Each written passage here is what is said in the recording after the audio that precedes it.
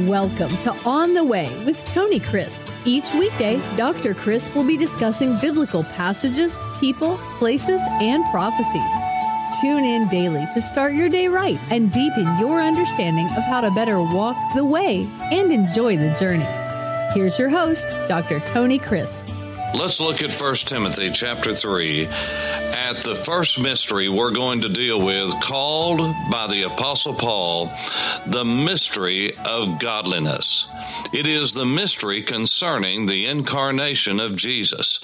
That is, that he would be virgin born, that he would have an earthly mother, that God would be his father, that God himself would walk among us, that he would be justified in the Spirit, seen by angels, that is, witnessed, observed by angels, and preached among the Gentiles, something that during the days when Jesus came would have been unthinkable, believed on in the world, received up into glory. 1 Timothy chapter 3 and verse 14. Paul said to his young son in the ministry, Timothy, after he had spoken to him about setting aside elders and deacons for the work in the church of the Lord Jesus, the local assemblies, he said, "These things I write unto you, though I hope to come to you shortly, but if I am delayed, I write so that you may know how you ought to conduct yourself in the house of God." Now, he's talking about the local assembly. Contextually, you cannot make it mean anything other than that. He said, which is the church of the living God. Again, last week I pointed out over and over again that where it's really happening in the New Testament is not the spiritual body of Christ, but the literal physical body of Christ that we operate in, that we see the gifts enacted and employed in, that we see the offices operating, the office of elders and the office of deacons. And so he says that this church is the pillar and ground of the truth.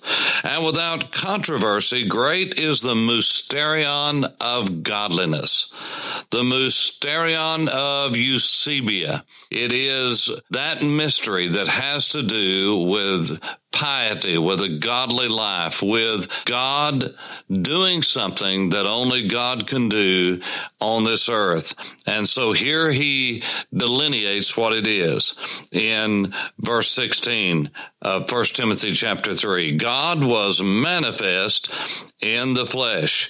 Now, all 6 verbs that are used are the same tense, voice, mood or mode, person and number. They are aorist tense. They are indicative mode. That is the mode of reality, not something that is subjunctive, not something that could be, not something that has a possibility of being, but it's indicative. It is reality. And so there are 6 verbs that are used in 1 Timothy chapter 3 and verse 16 to describe this mystery of godliness.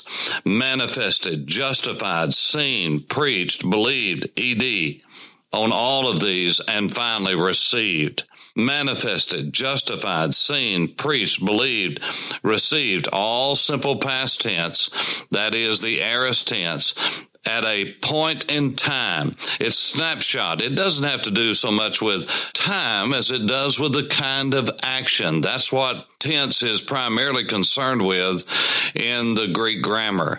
That is the kind of action. It's something that is a snapshot, whereas present tense is linear and moving, whether that's iterative or whether it is continuous action. This is a snapshot. It's a point in time.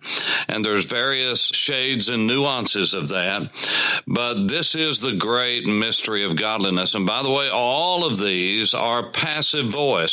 Now, the normal voice in all of the Greek language is active. That is, the speaker is the one doing the active. Middle voice is reflexive in the Koine Greek. That means he, himself, she, herself, whatever the case may be. But here it is passive, the subject's being acted upon. And so God brought all of this about. God the Father, the great God of the universe, brought all of this about. and it was a mysterion as to how it would happen. Now, I want to point out 2 or 3 passages that will be passages that will help you to understand and will expound this principle to you more. Turn to 1 Peter when you get an opportunity and mark in your Bibles 1 Peter chapter 1. Now, those of you who have studied this know that if you take 2nd or 3rd year Greek and you are into exegetical study and diagramming and so forth, you're going to go to 1 Peter and probably study 1 Peter chapter 1 because there's more participles there than you can shake a stick at. And if you in the Greek language can handle participles, you can handle just about anything in the language itself as far as structure and analysis. And so Peter is talking about the great blessings of God that God has blessed us with, a living, abundant relationship with Jesus. And he comes to verse 10 and he starts off on a path that is remarkable. Here's what he says. He's talking about salvation, the salvation that has been given to us and made possible through the substitutionary death, burial, and resurrection of Jesus. And here's what he said.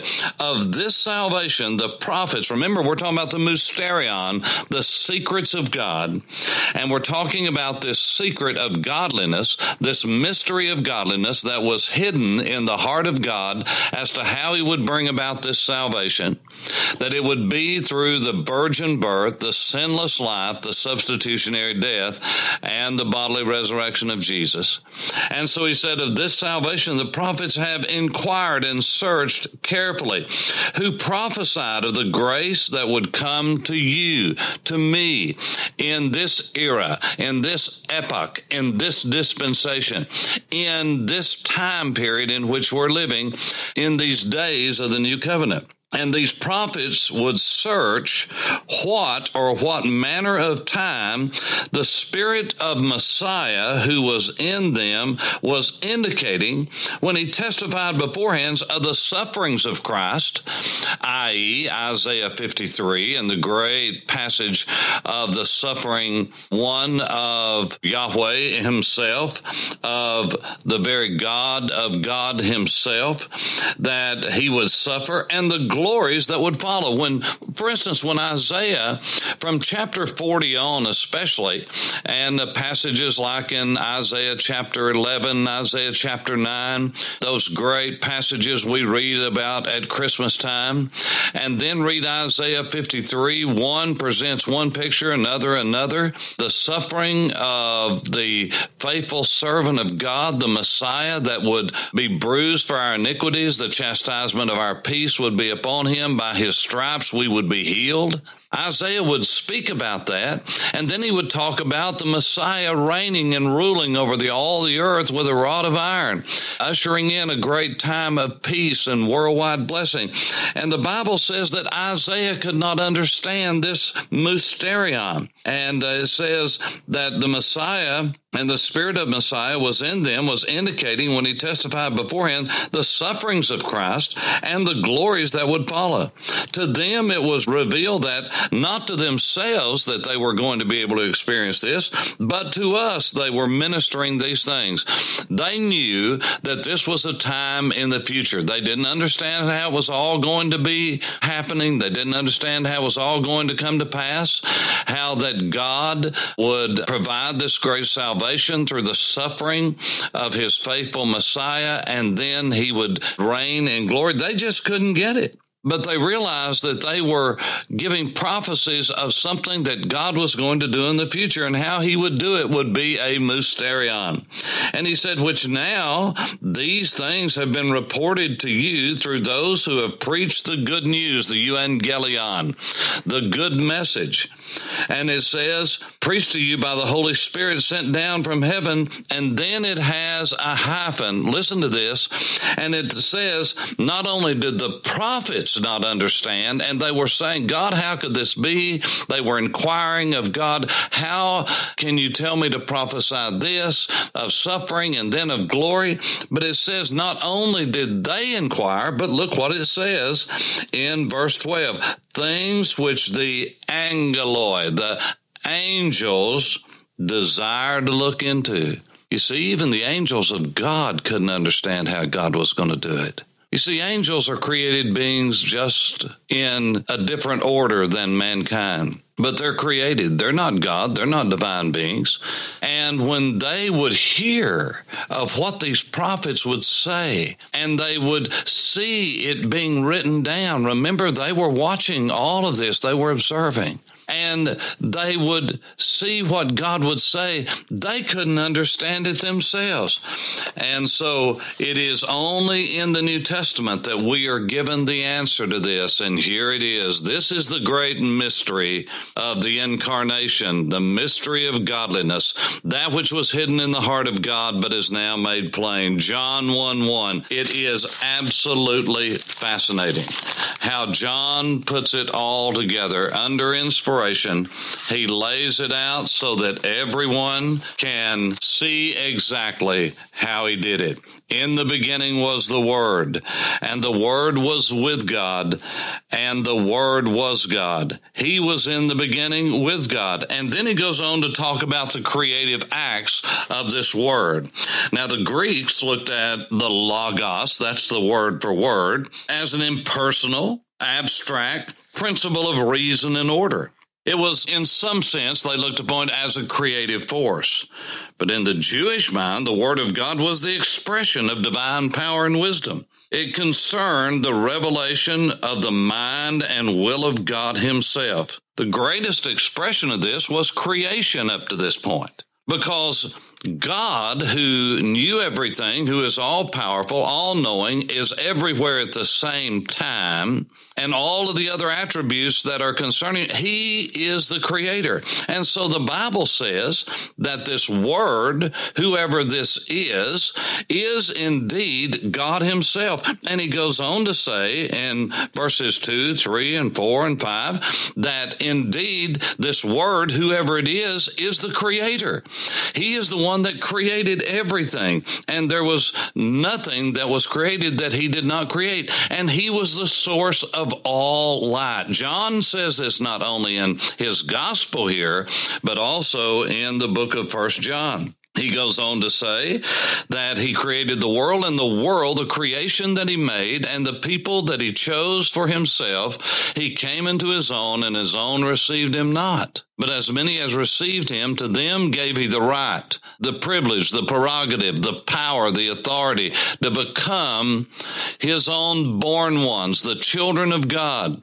This is not the word weos for son. It's the word teknia. It's the word for children, the born ones of God. And that is indeed what the Lord Jesus told in just 2 chapters over in chapter 3 of John, Nicodemus. You must be born from above. You must have a spiritual birth. But here's what He said. This Word, whoever it is, was God. He was with God and He was God. He was the creative God. And then He says in verse 14, and this Word became flesh. And He dwelt, He tabernacled among us. And we beheld His glory, the glory of the only begotten of the Father, full of grace and truth. You see, this God, who is this great abstract thought to the Greeks, this great creative force to the Greeks, this Logos, who is the Word of God, the expression of divine power and wisdom, the very revelation of God Himself, the creative God, the one who created everything. The Bible says this God, who is Spirit, robed Himself in human flesh, and He came and lived and dwelt among us. Now look at this. The Scripture says He is the only begotten of the Father, and He is full of grace and truth. Only begotten. That phrase repeats itself over and over again in the book of John. What does it mean? It is a compound word in the Greek text, mono, which means one, as in only. Genes, Genes, genes. If we pronounce that with a soft G, it would be genes, gene, Gene. gene, a one-of-a-kind gene. If something is one of a kind, it is unique. Now, unique cannot be a modifier and does not need a modifier because it is absolute. If something is unique, it's one of a kind. It's not very one of a kind. It's not awesomely one of a kind. It is one of a kind. It needs no modifier. And so what it says is this Word, who is God, became flesh. This great Spirit became flesh. And that's exactly what Jesus said in John chapter 4, that God is Spirit. And he told Nicodemus that God is Spirit and that the Spirit of God cannot be looked upon. Why? Because he said you cannot see Spirit. You can see the results of the Spirit. You can see where the wind comes and blows and rustles the leaves, but you cannot see the wind. You can see the dust that hangs in the wind, but you can't see the wind. The word is pneuma. And so he says that this only begotten, this one-of-a-kind person, this one-of-a-kind Son has come to earth to dwell among us. Now, think about this. Jesus is truly unique. He is one of a kind. He's the only one who has God as his father and has an earthly mother. You say, what about Adam? Well, he had God as his father, but he also was created uniquely by God, and he is one of a kind. Jesus is the second Adam, according to the Apostle Paul, and he has an earthly father, and that father, according to Romans chapter 5 and verse 12, is where the sin nature is passed on, not through the mother, but through the father. So Jesus had no sin nature. He was impeccable. He is the only person who ever was born besides Adam that was born without a sin nature. He did not have a propensity to sin, an inclination to sin. He had the very gene and essence of God within himself because he was fully God. But yet he was robed in human flesh. He became a true man because he had an earthly mother. And that doesn't mean he's half God and half man. That means he's all God and all man. He is the unique Son of God, the one-of-a-kind Son. He is the only gene Son. He's the only one that was born like he was born. He's the only one that would live like he lived. He's the only one that did what he did. He's the only one that died like he did. He's the only one that was buried like he was buried and rose again from the dead, never to die again. The Bible says that he is the firstfruits among the dead. Now hold on and we'll finish this mysterion very quickly. The scripture says, it goes on in verse 15, 16, and 17 to talk about Jesus. And then in verse 18, here's what John said. Now this Word that became flesh, this only begotten, this one-of-a-kind, this only gene Son, no one has seen God at any time. Now what that means is God is Spirit and you cannot see Spirit, and no one has seen God in his essence. Moses, Abraham, and many more saw God and an image of God, what's called a theophany, a Christophany, ever how you want to word that, but it was a manifestation of God. But no man has seen God at any time. But look at this, the only begotten Son, this one-of-a-kind Son, who is in the bosom of the Father, he has declared him. Now the word declare is the Greek word exegete. The word exegesis means explanation.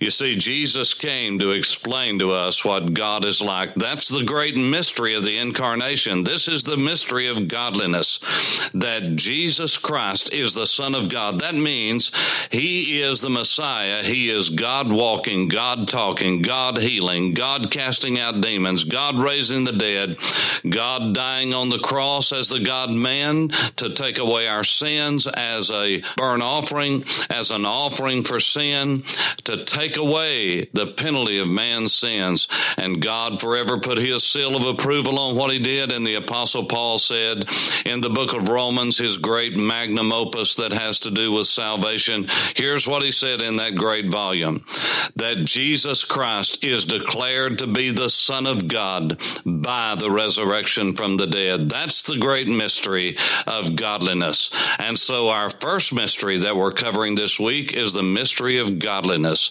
and it is Jesus Christ, manifest, the Son of God, the Messiah of Israel, and the Savior of the world. And you can know him in a personal way. You can walk with him because he came that you might have life.